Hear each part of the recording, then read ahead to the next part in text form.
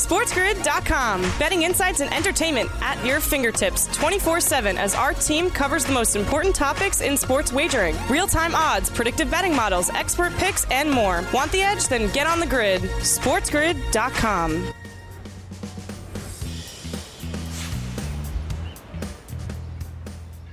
Welcome to hour number 2 of the morning after on this Tuesday. Sirius XM, channel 159, the home for Sports Grid Radio on Sirius XM.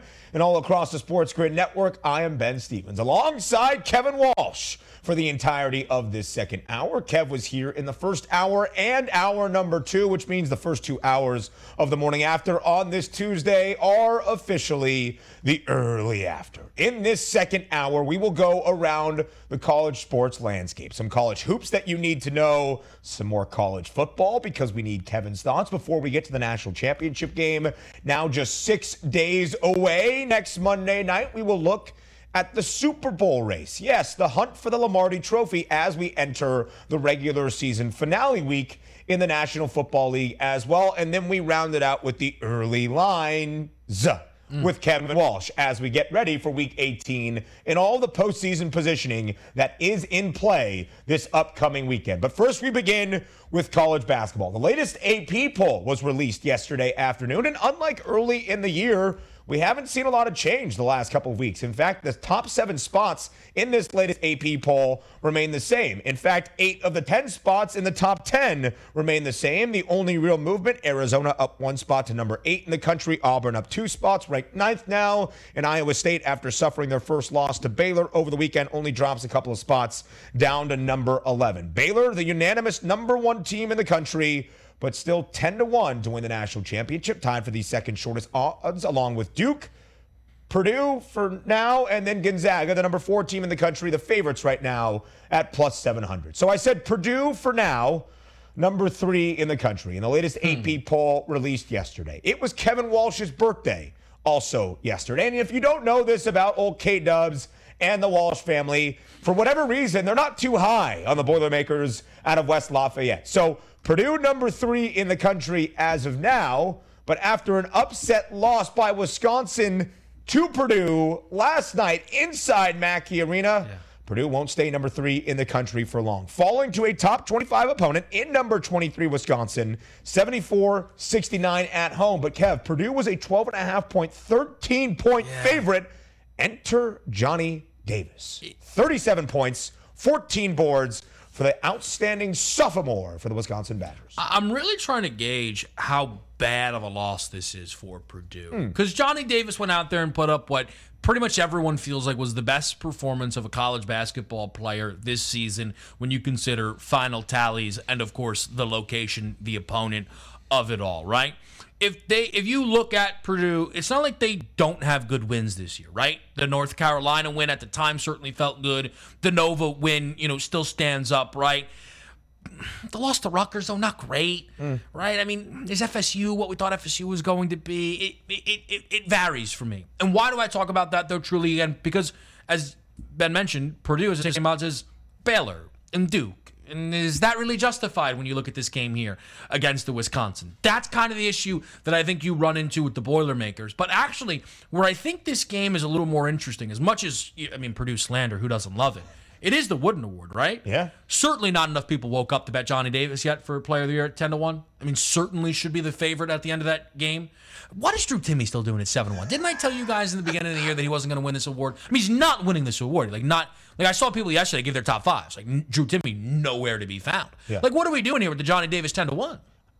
You bring up a great point because Drew Timme right now, after the start of this season, and Gonzaga, sure, number 4 in the country, Drew Timme nowhere in the early watch list of the Wooden Award through a lot of college basketball media members that will have a say in who wins that award. As we welcome in our Sports Grid radio audience here, the second hour of the morning after on this Tuesday. It is Ben Stevens and Kevin Walsh live with you in studio, and you are listening on Sirius XM, channel 159, the mightier 1090 out on the West Coast, and all of our lovely radio affiliates. Looking at the college basketball landscape, an upset yesterday at Mackey Arena. Number 23 Wisconsin goes into number 3 Purdue and gets the 74-69 victory, outright winning as 13-point underdogs. Johnny Davis, the man you see flexing his muscles on the graphic right there. 37 points for Wisconsin, 14 boards as well. He has the 5th best odds right now to win the Wooden Award at 10-1. A lot of value. E.J. Liddell, also another player out of the Big Ten Conference, the forward for Ohio State, the favorite right now on FanDuel at plus 500. One final point about Purdue here. They've been a favorite in every game. They've been a double-digit favorite, as they were last night, in 12 of their 14, but they have covered just once in their last 7 games. And they nearly average 90 points per game, 89.9 to be exact, in the 11 games they played in the non-conference slate. Just above 71 points per game now in their 3 Big Ten contests. And 2 of those 3 games, Kevin, have ended in a loss for the Boilers. Yeah, again, look, Purdue's good. We know Purdue's good. And I gave Purdue their due early season. But I think there are some legitimate questions around them. Oh, by the way, Wisconsin has 2 losses this year. Johnny Davis missed one of those. Ooh. So Wisconsin is very legitimate. I just wanted to add something, though, while we're looking through the Wooden Award race here. Caught my eye. Paolo Banchero, plus 850. Yeah. Wendell Moore Jr., 32-1. The thing about college basketball, and Ben was right when he said this to me. I was like, hey, what are we doing here with the Timmy over Chet Holmgren thing? This is Chet Holmgren's team. He's like, it's college basketball, a little different. And I think he was ultimately right about that. Thank you. Wendell Moore has kind of been the guy over Banchero. Banchero's had moments, look, no questions about it. But this is kind of been Wendell Moore Jr.'s team. 32-1, some value. Wendell Moore Jr., one of the only players in college basketball averaging 15, 5, and 5 in all of the country. Something to keep in mind on college football. Up next here on The Grid. SportsGrid.com. Betting insights and entertainment at your fingertips 24/7 as our team covers the most important topics in sports wagering. Real-time odds, predictive betting models, expert picks, and more. Want the edge? Then get on The Grid. SportsGrid.com.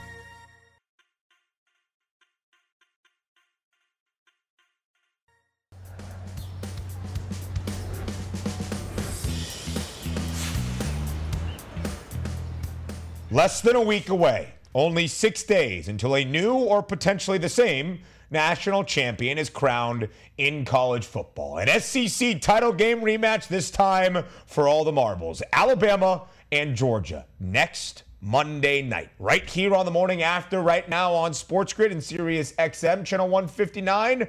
We are going to break that down. We, being me, Ben Stevens, and Kevin Walsh, both live in studio. Yes, it is 6 days away. Yes, we will talk about this game in full even later on in this hour and then the days leading up to Monday night as well. But this will be the last time that Kevin is on the show ahead of the national championship game. And throughout the entirety of this college football season, Kevin and I have gone back and forth about some of the best on the college gridiron. We did Ben's top 10 because that was Kevin's idea. We got his reactions to my slanderous takes about Notre Dame. So we will get his thoughts now on the CFP National Championship between number 1 Alabama and number 3 Georgia. Kev, as you well know, the Dogs, a favorite once again against the Crimson Tide. Georgia laying 3 points. What did you make initially of that line? So I found out that I have a scorching take that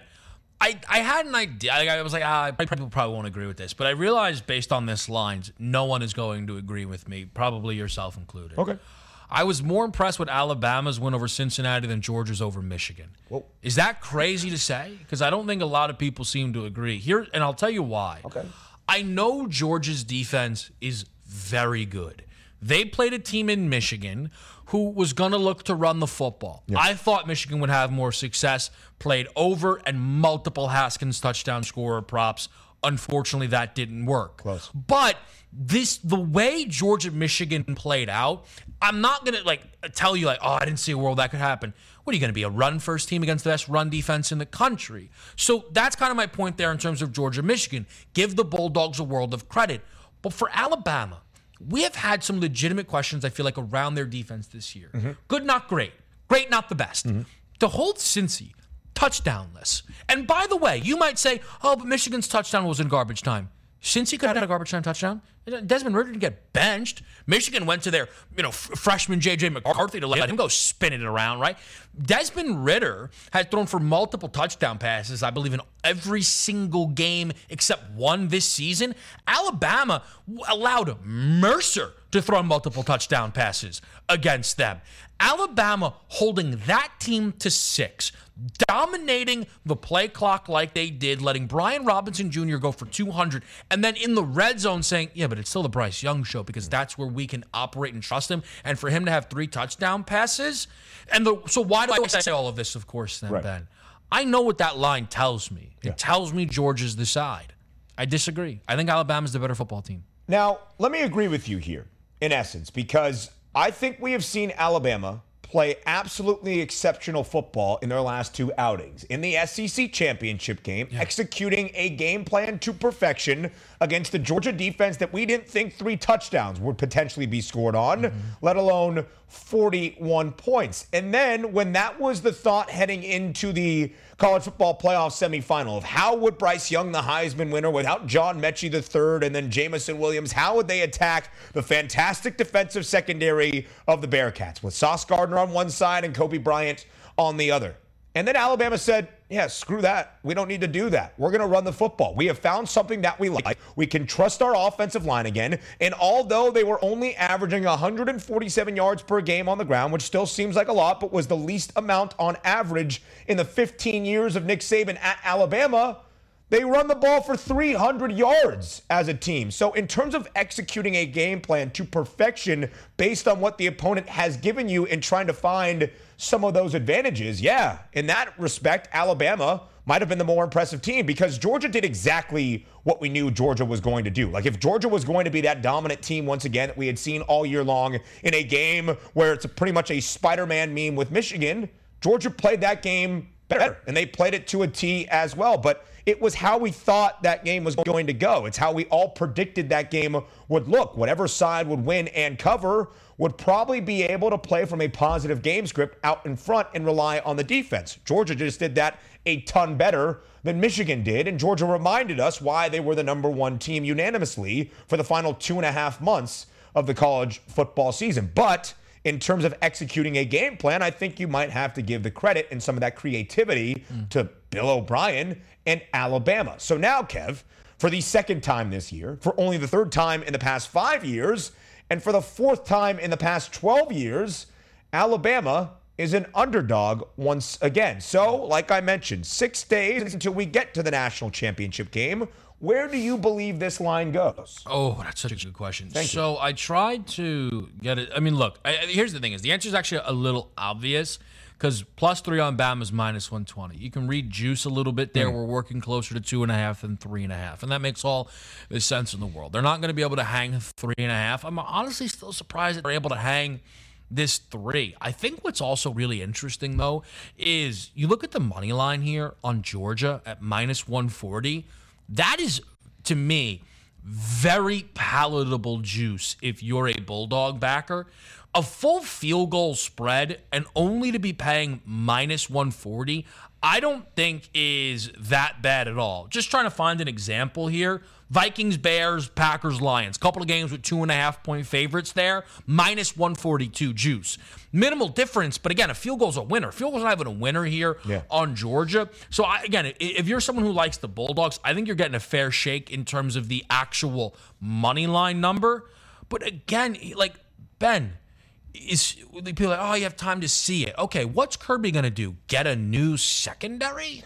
I just like that. Like, unless you don't think Bryce Young is as good as he is. And again, I thought Cincy had a really good chance to cover against Bama for all of the, hey, remember Bama's build up to the SEC title game. They're playing really bad football here.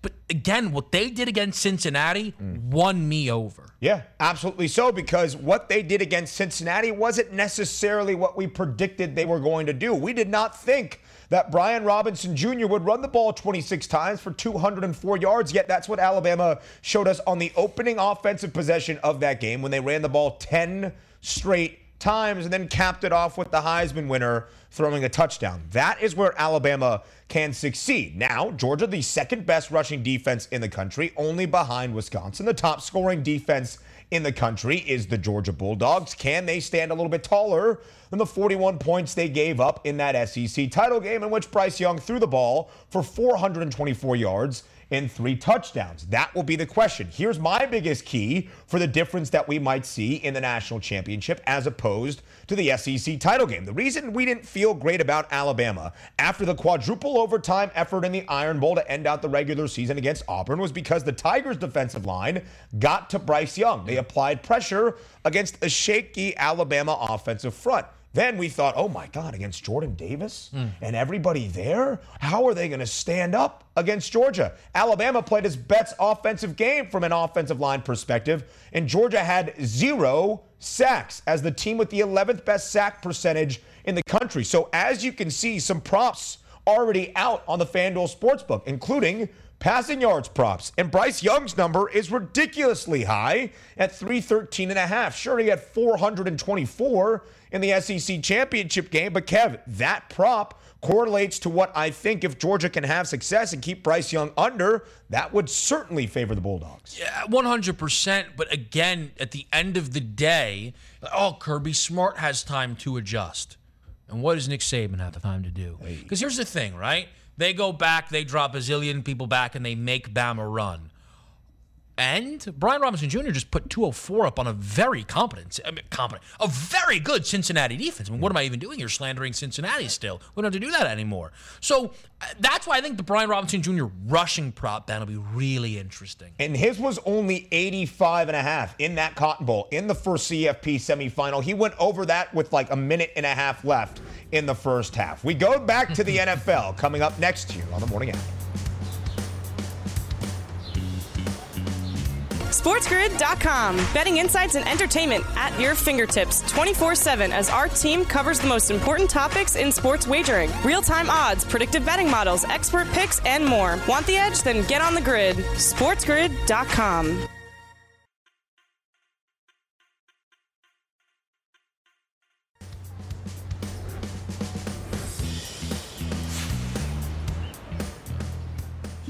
All right, week number 18. In the NFL regular season, the final week of the longest regular season we have ever seen in NFL history. There are postseason implications across the board this weekend. Still a couple of teams that need to clinch a postseason berth in both conferences. And of course, playoff positioning will be front and center. So right now, as we enter the final week of the regular season, it is time to look at where the Super Bowl odds stand for the best teams in the NFL. We will do that right here, right now, on a Tuesday program on the Morning After. It's Ben Stevens and Kevin Walsh here with you live in our frigid Sports Grid studios, and you are listening on Sirius XM, channel 159. So, to look at where things stand right now, we need to go back to where things were entering the season to see where the value and where the market has moved. Get what we're going to do? It's time for Market Movers.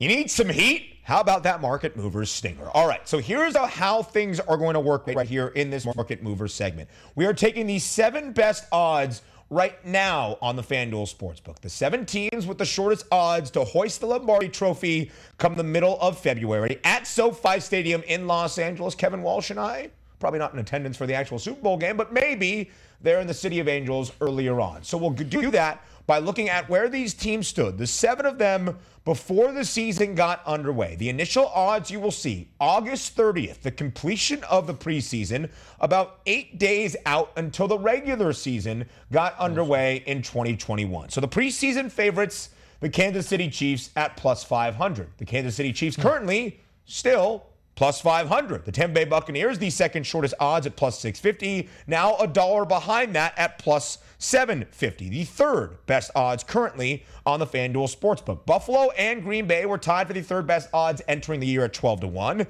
Now Green Bay is the favorite at plus 380. Buffalo plus 800. The Rams plus 950 right now, 15-1 before the season got underway. And then both Tennessee and Dallas, their odds cut by more than half right now on the FanDuel Sportsbook. The Titans 25-1 before the year got underway, now 12-1. Dallas 30-1 before the year got underway, now also 12-1. So Kevin Walsh, makes sense of this beautiful market movers graphic for me. Make sense of it. That's not an easy thing to do. But that's why we trust you. I'll do my best. So I think really you talk about what stands out right away. Buffalo.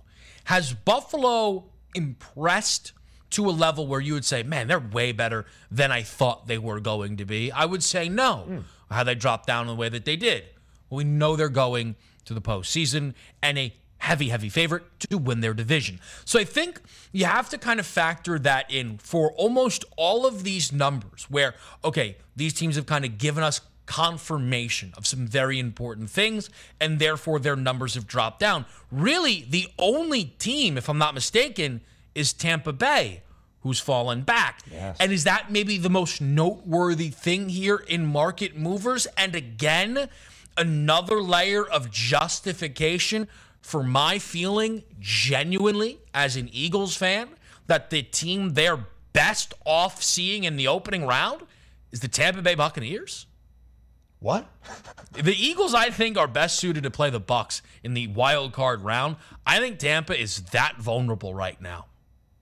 All right, we'll get into that in just a moment. But here's what I will say about the great point you bring up about the Buccaneers. You will see all of these 7 teams, and a lot of them with substantial market movement in their favor, because predicting a Super Bowl champion before the year gets underway is a lot harder to do than after 17 weeks of a sample size in the NFL. So that's why Dallas has their odds cut by $18 from 30-1 to plus 1,200 right now. The Bucs themselves, $1 of movement against them, because Tampa no longer the favorite in the NFC. They certainly will not be the number 1 overall seed. And that is why you see this market movement working against them from where things stood in the preseason. So let's talk about the correlated market of this idea, right? And we always stress that whenever you look at a futures market, whether it's individual or team, whether it's for the entire whole thing or maybe a division or conference marketplace, correlate that to others that you can use the predictive models to try to find your value. So when you look at the number 1 seeds right now, it'll be Green Bay in the NFC. That's why they are a plus 180 favorite to win the conference championship there. And the favorites right now by more than $1 to win the Super Bowl at plus 380, which to me then presents a very fascinating conversation about the Tennessee Titans, because right now they are tied for the 6th best price to win the Super Bowl on the FanDuel Sportsbook at 12-1. They have the 3rd best odds to win the AFC Championship on FanDuel at plus 450, and they will be the number 1 overall seed, more than likely, as a 10.5-point favorite with a win against the Houston Texans this weekend. So, Kev, the Tennessee Titans are getting healthier. A.J. Brown should be back in the fold by the time we get to the postseason. And, of course, the best running back in all of football, not named Jonathan Taylor, Derrick Henry, if he is healthy. And we're talking playoff football at home in Tennessee. No, it's not the frozen tundra of Lambeau Field or the Spiz Grizz studio on this Tuesday. But if they can control the game and run the football at Derrick Henry come late January, early February, I think that sets up pretty well for Tennessee. Do you think there's value on the Titans? Here's how I know there's value on the Tennessee Titans. They have the same number as the Dallas Cowboys. And there's a couple of things wrong with that. One, Dallas coached by Mike McCarthy. That's obviously a problem. Let's pause right there for a second. You're Dallas. Mike McCarthy gets fired from Green Bay. Aaron Rodgers in year 1 with a rookie head coach, 13-3, trip to the conference championship. You say, probably still wasn't Mike's fault. Let me bring him in. Then in year 2 of the LaFleur-Rodgers combo, Rodgers throws roughly 700 touchdowns and negative 40 interceptions somehow. And they go as the 1 seed, 13-3 again, back to the conference championship. Oh, and would you look at that? 13-3 again, 1 seed, 1 game away from being 100% conference championship rate with, of course, Mike McCarthy gone. Dallas is not legitimate with Mike McCarthy there, but let's say you believe in Dallas. Here's what you would never believe, is that Dallas's road to making the Super Bowl is as easy as the Tennessee Titans. The Tennessee Titans will need to win 1 home game off of a bye to be 1 game away at home from going to the Super Bowl. Dallas in the opening round is going to host the Cardinals, who just beat them. in Dallas. Yeah. And then go to Lambeau? Oh, that sounds horrible. And even if they miraculously win that game, they'll be lucky to be there. Play Tampa, they already lost to them. The Rams, another road game for the Cowboys. The paths for these teams aren't even comparable. Yeah. And the truth of it is, 12-1 prices going to the Super Bowl are easily hedgeable. They really are. What's the money line on the Super Bowl favorite? Let's say the Titans or the Cowboys were to be dogs in the football game. The favorite, whomever they were to meet on the other side, would be no bigger than minus 250 money line. Yeah. Your hedge opportunities would be so wonderful. You'd never have more fun watching a Super Bowl that you actually don't need to worry about because you've already hedged. The Titans are so much of a better bet than the Dallas Cowboys, it almost hurts my brain. And that is why the value is tremendous right now on Tennessee. Sure, you might have your questions about Ryan Tannehill. And can the Titans offense outscore the Chiefs in a game or outduel the Buffalo Bills, whatever it might be? Maybe. They've done it already this year as an underdog. Even if they're at home as an underdog, you have to feel pretty good about Tennessee. And again, if you get King Henry back and you get a healthy A.J. Brown, that makes that offense so much more dynamic. And then maybe if Julio Jones can deal with some of those hamstring injuries, this Titans team is going to be reckoned with. And again, the value on them as the number 1 overall seed is quite frankly ridiculous right now at both 12-1 to win the Super Bowl and, if you want to go back one step, plus 450 to win the AFC Championship as things stand right now on the FanDuel Sportsbook. So, Kev, you can round this out right now while either describing why you think the Eagles have a shot against the Bucs or any other point you want to make. Well, no, listen, look, the Eagles clearly have a shot against the Bucs because the Bucs are broken. The reason that they let Antonio Brown come back with the vaccination card debacle is because they need Antonio Brown. Yep. That's just the truth about Tampa Bay, right? But also, like, if you want to do like early lines, and I know we'll do that, but like Tampa Bay, I don't know if they're going to play people as much as the line suggests in the last week of the season. Let's remove all that. One more point on Tennessee. And it's just a through and through question. My belief is the Bengals won't play Burrow this week against Cleveland, and then I think that would probably set them up to lose the football game. The Bills, I think, handle their business. Chiefs, I think, handle their business. What does that mean? I believe you'll get the Chiefs as the 2 and the Bills at the 3.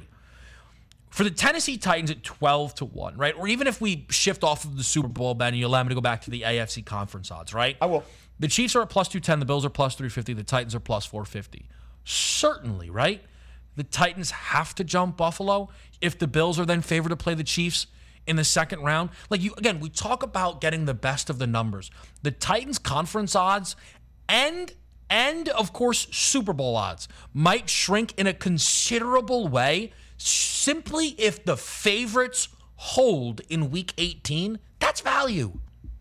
That's so well said. Truly. We're not talking about what happens by the time we get to late January entering the AFC Championship game. We're talking about right now. And I agree with Kevin. The Titans have had their odds slashed in the last 2 weeks, let alone from where they were in the preseason. And I think after we see the Week 18 results, it's going to be more of that realization of the 7 teams we still have playing and the Tennessee Titans earning that bye. And to speak to Kevin's point, Cincy's odds to win the AFC behind New England right now, so that only helps the Tennessee Titans as things stand. Early lines up next.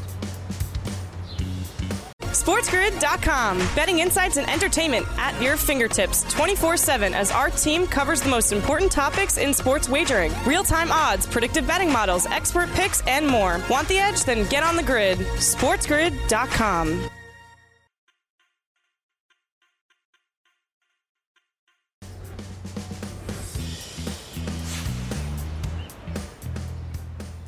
One last chance for romance in the NFL in this regular season. Week 18 is on deck, and we start to break that down by looking at the early lines here on the morning after on Sports Grid. I am Ben Stevens alongside Kevin Walsh, one of the co-hosts of the early line each and every weekday morning from 7 a.m. to 9 a.m. Eastern time with Donnie Rightside. So they host the early line. We look at the early lines here on the morning after, which when the early line is here, it's the early after. So many things to know. So many programs to be a part of here on the Spiz and some lines to take advantage of entering week number 18 in the NFL. The regular season finale gets underway with a doubleheader on Saturday. Yes, 2 games on Saturday that aren't as significant for clinching a berth into the postseason, but could have a huge factor in playoff positioning. So we begin with the game in the AFC, the first game up on our Saturday docket. Around a 4:30 p.m. Eastern time kick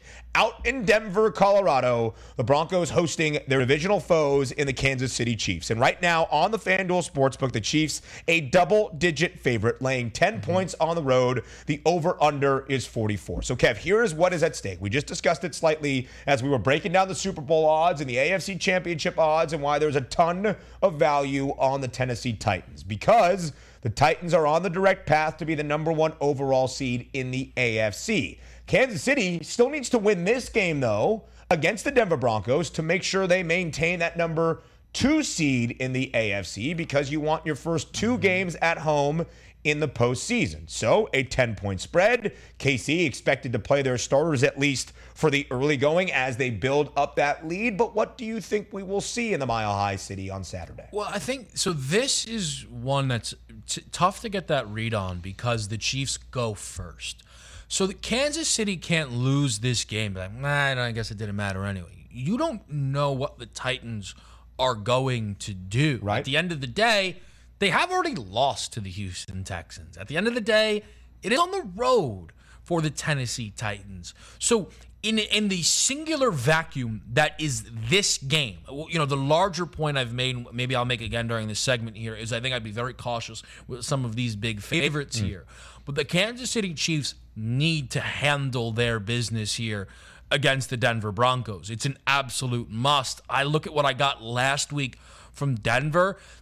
Again, it's a spot where I maybe come away with it, Ben, saying I need to be cautious about laying 10 with the Chiefs. I'm not looking to grab 10 with Denver whatsoever. Yeah, absolutely so. And Denver in their last 2 games as an underdog, they have not covered against that number, including a game against KC earlier in the month of December, in which the Chiefs won as an 8.5-point favorite at home inside Arrowhead by a final score of 22-9. Those 9 points, the Broncos have struggled to score offensively. They have the most unders still in all of the NFL. 12 of the 16 games for the Broncos have hit the under this year. Meanwhile, KC has gone over in 4 straight games because they've scored at least 31 points. In their last 4, they are averaging 37.3 points per game. So again, some of these games, as we have seen and as we have discussed, especially with lofty double-digit spreads or more than a touchdown, if you want to back the favorite, maybe look to the first half. Because if Kansas City's up by 14 midway through the third, Patrick Mahomes is coming out of that football game, and Chad Henne and Derek Carr are going to run the ball, come down the Denver Broncos' throats until they can get out of Mile High with a win. So maybe you look at some first half lines here as it pertains to some of the bigger spreads that still have an impact on playoff positioning, because the Chiefs can't lose this game or they might find themselves in the number 4 spot in the AFC, and they still want to win because they lead off the entire weekend in week number 18 and make the Tennessee Titans go on the road and beat the Houston Texans. Again, Tennessee a 10.5-point favorite, but the Texans 7-8 against the number as an underdog so far this year. So that is the first game on Saturday. The Kansas City Chiefs in Denver taking on the Broncos. Now, you heard Kevin Walsh just about 10, 15 minutes ago say that the Philadelphia Eagles' best shot of winning a postseason game is against the reigning Super Bowl champions in the Tampa Bay Buccaneers. We'll discuss that in a little bit, but first up, to end out the regular season, Philly hosts Dallas. Now, this line has already moved like crazy because Philly doesn't really need to do much in this game. The fate is not in their hands necessarily. The Cowboys opened as a 2.5-point favorite. Now it stands at 7 in favor of Dallas on the road, laying a touchdown. The over-under, 42 in a hook. Kevin, do you agree with that line movement? Yeah, I mean, look, Dallas, if everyone's fully healthy, full go, favored in Philly, probably right by 3, 2.5, kind of depends what they do with the number. Then you factor in, the Eagles might not play people. You start to shift the number. Then they have COVID. Okay, now you're at the full 7. The nice thing, though, one of my favorite things to do in all of sports betting is the opportunity to talk out a line, talk out a number. And I had the opportunity to do this a little bit with Donnie this morning, so I can kind of save you some of that full process while give you the end results. Over 42.5 feels like one of the most vulnerable numbers on the board. So Dallas says that they're going to play full guys. Okay, so Dak, CeeDee Lamb, Zeke, Pollard, Cooper are going to play basically a backup Birds defense. who they hung 44 on when they were healthy. There was a pick six involved. You get the point, though. So the Dallas Cowboys, I think, could approach 30 in this game, if not expect them to approach 30 in the game. The Eagles aren't going to have Hurts and certainly some competent players. I understand all of that, but Gardner Minshew is a legitimate quarterback in the NFL. This isn't Ian Book. This isn't Jake Fromm. This isn't Mike Glennon. The fact that both of those are Giants is tough for Giants fans. All in all, man, I think 42, genuinely, if the Dallas Cowboys are going to play full starters here, this total might be a full touchdown wrong. And here's the thing about where Dallas stands right now. They are favored by a touchdown on the road against the Eagles. If, with the odds indicating it, Dallas wins that game, they still need some help to move up the standings. They would need a loss from the Rams as a 5-point favorite to the Niners. Probably more likely than the Bucs losing as a 9-point favorite right now to the Carolina Panthers. But if it all goes chalk, Dallas will be in that number 4 spot in the NFC, probably with a rematch against the Arizona Cardinals. The reason the Eagles aren't so interested in this game, they clinched their postseason berth last week. They will move to number 6 if the Niners lose, but they don't really dictate if the Niners lose that football game to the Rams. They will stay at number 7 in the NFC playoff picture if the Niners beat the Rams in that regular season finale. So not much at stake, but Kevin brings up a great point. Sure, the Cowboys can put up a lot of points, but Gardner Minshew on the other side has shown us that he's a good and competent quarterback in the NFL. At home, a divisional rival to end out your regular season. The Eagles hate the Cowboys. The Cowboys hate the Birds. In Philly on a Saturday night, you're going to let the link get a little crazy? Whew. 7 points, a big number for that Saturday night cap, the second of 2 to start week number 18 on a Saturday. So, Kev, we mentioned it. The Eagles there, probably locked in to either 6 or 7 based on what happens with the Niners and the Rams. And we broke down the Niners and the Rams earlier and how it's not just an easy win, maybe not a cover, but not just an easy win for the Rams as a 5-point home favorite against the Niners. But if the Rams do win, that opens the door for the New Orleans Saints. Now, the Saints have struggled here mightily down the stretch, but in their final regular season game of the year, the Saints on the road in Hotlanta, a 4.5-point favorite against the Dirty Birds. The over-under is 40.5. I'll talk about the total in a minute, but do you think New Orleans has a good shot of going on the road and beating Atlanta to round out the regular season? They have a great chance because the game is in Atlanta. And this is not great for Falcons fans. So 8 home games this year. This will be the 8th. One of them, though, was in London. So this was going to be your 7th game at Mercedes-Benz Stadium. The Falcons hold a horrifying 0-6 record against the spread at home. Yikes. They've actually only won one of those games. It was against Tim Boyle and the Detroit Lions as a 7.5-point favorite. They won the game by 4, and the Detroit Lions had the ball at the Atlanta 9-yard line with 30 seconds left to go win the game. The Falcons at home have been unforgivable this year. Genuinely the worst in the sport. It's impossible how bad they are. The Jags have covered games at home, folks. What are we even doing here with the Atlanta Falcons? If the Saints don't win this game, I will be stunned. If the Saints don't win this game, how big is Taysom Hill's contract extension? I assume he's going to be high, bet more than Mahomes. What does go on, though, actually? Here's why Sean Payton, how you do this is beyond me. I asked genuinely after Monday Night Football against the Dolphins if you were on the hot seat.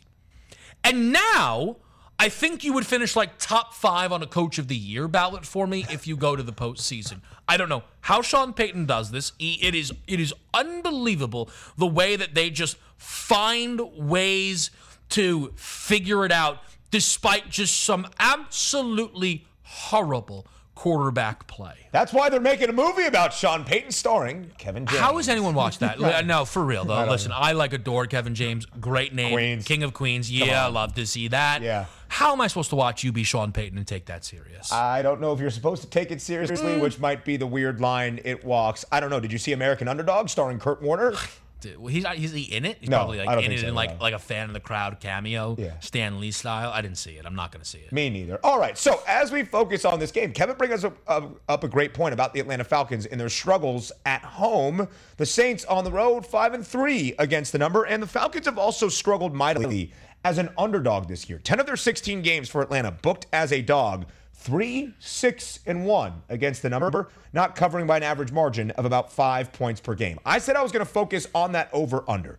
Now, the total for this game is the lowest all year for Atlanta, but they have gone under in 7 of their last 8 games. Only 3 of those unders, though, under this total. The Saints have gone under in 6 straight games, 5 of the 6 under this number because the Saints' offense ain't great right now. Certainly not all that great. In 40.5, I could see the Saints winning this game as they are predicted to do, 17-10 as they ride into the postseason. So, Kevin, again, we've talked a lot about chalk, and often chalk doesn't happen even when you expect it to round out a regular season. But if chalk happens here in the NFC wildcard race, and you have the Rams knock off the Niners to claim the NFC West divisional title, eliminated San Francisco from postseason contention, if the Saints win, which, again, they are favored to do, wouldn't you then look at the Saints in the season specials market to make the NFC playoffs as a wild card team at plus 115 right now in the FanDuel Sportsbook? Yeah, absolutely. And in fact, this number was a little mispriced earlier in the week at plus 160 because really this is just operates as a money line parlay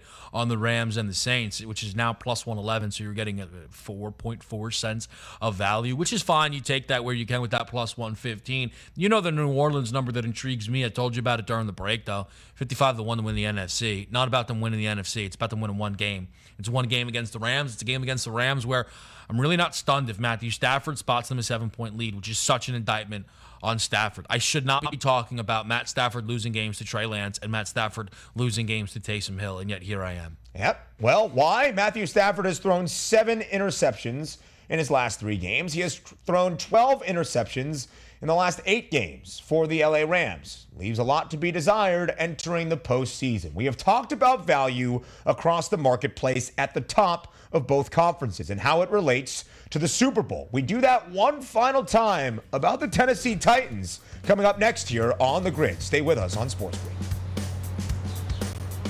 SportsGrid.com. Betting insights and entertainment at your fingertips 24/7 as our team covers the most important topics in sports wagering. Real-time odds, predictive betting models, expert picks, and more. Want the edge? Then get on the grid. SportsGrid.com.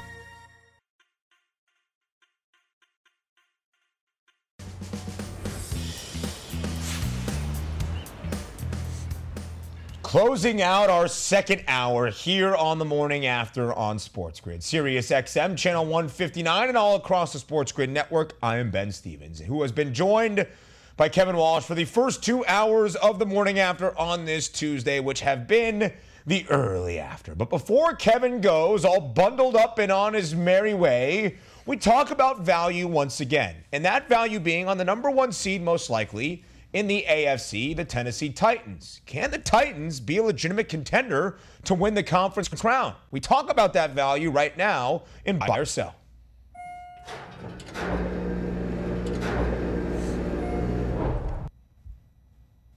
So, Kev, the Titans right now, the third. Oh, Kevin, you look. Where are you going after this? To Green Bay? I mean, I'm going to actually stay here, and this is going to be the appropriate attire. Yeah. It is. You want to buy or sell? Buy a scarf, buy a coat, buy another coat, a hat, a second hat. I mean, an extra pair of pants, folks. I mean, unbelievable scenes. It is one of the coldest days in New York City, and for whatever reason, encased in this studio in our Midtown Manhattan area, it is just like blowing breezes in here, and it is freezing, and we are freezing, but are the Titans going to be hot entering the postseason with some value as the number 1 overall seed, but yet the third best odds to win the AFC title at plus 450? It reminds me of Hot or Not on the early line, 7 to 9 p.m. Eastern time. 7 to 9 here. p.m.?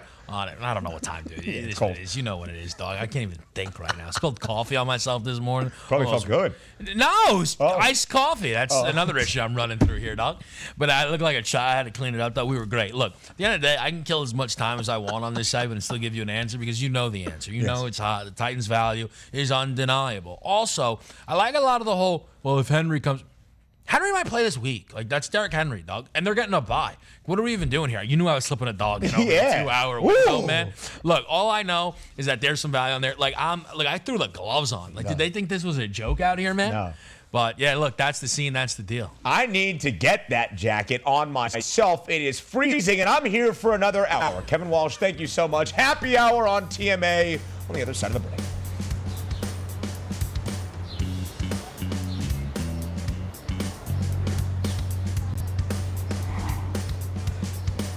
Dispensing little pearls of sport.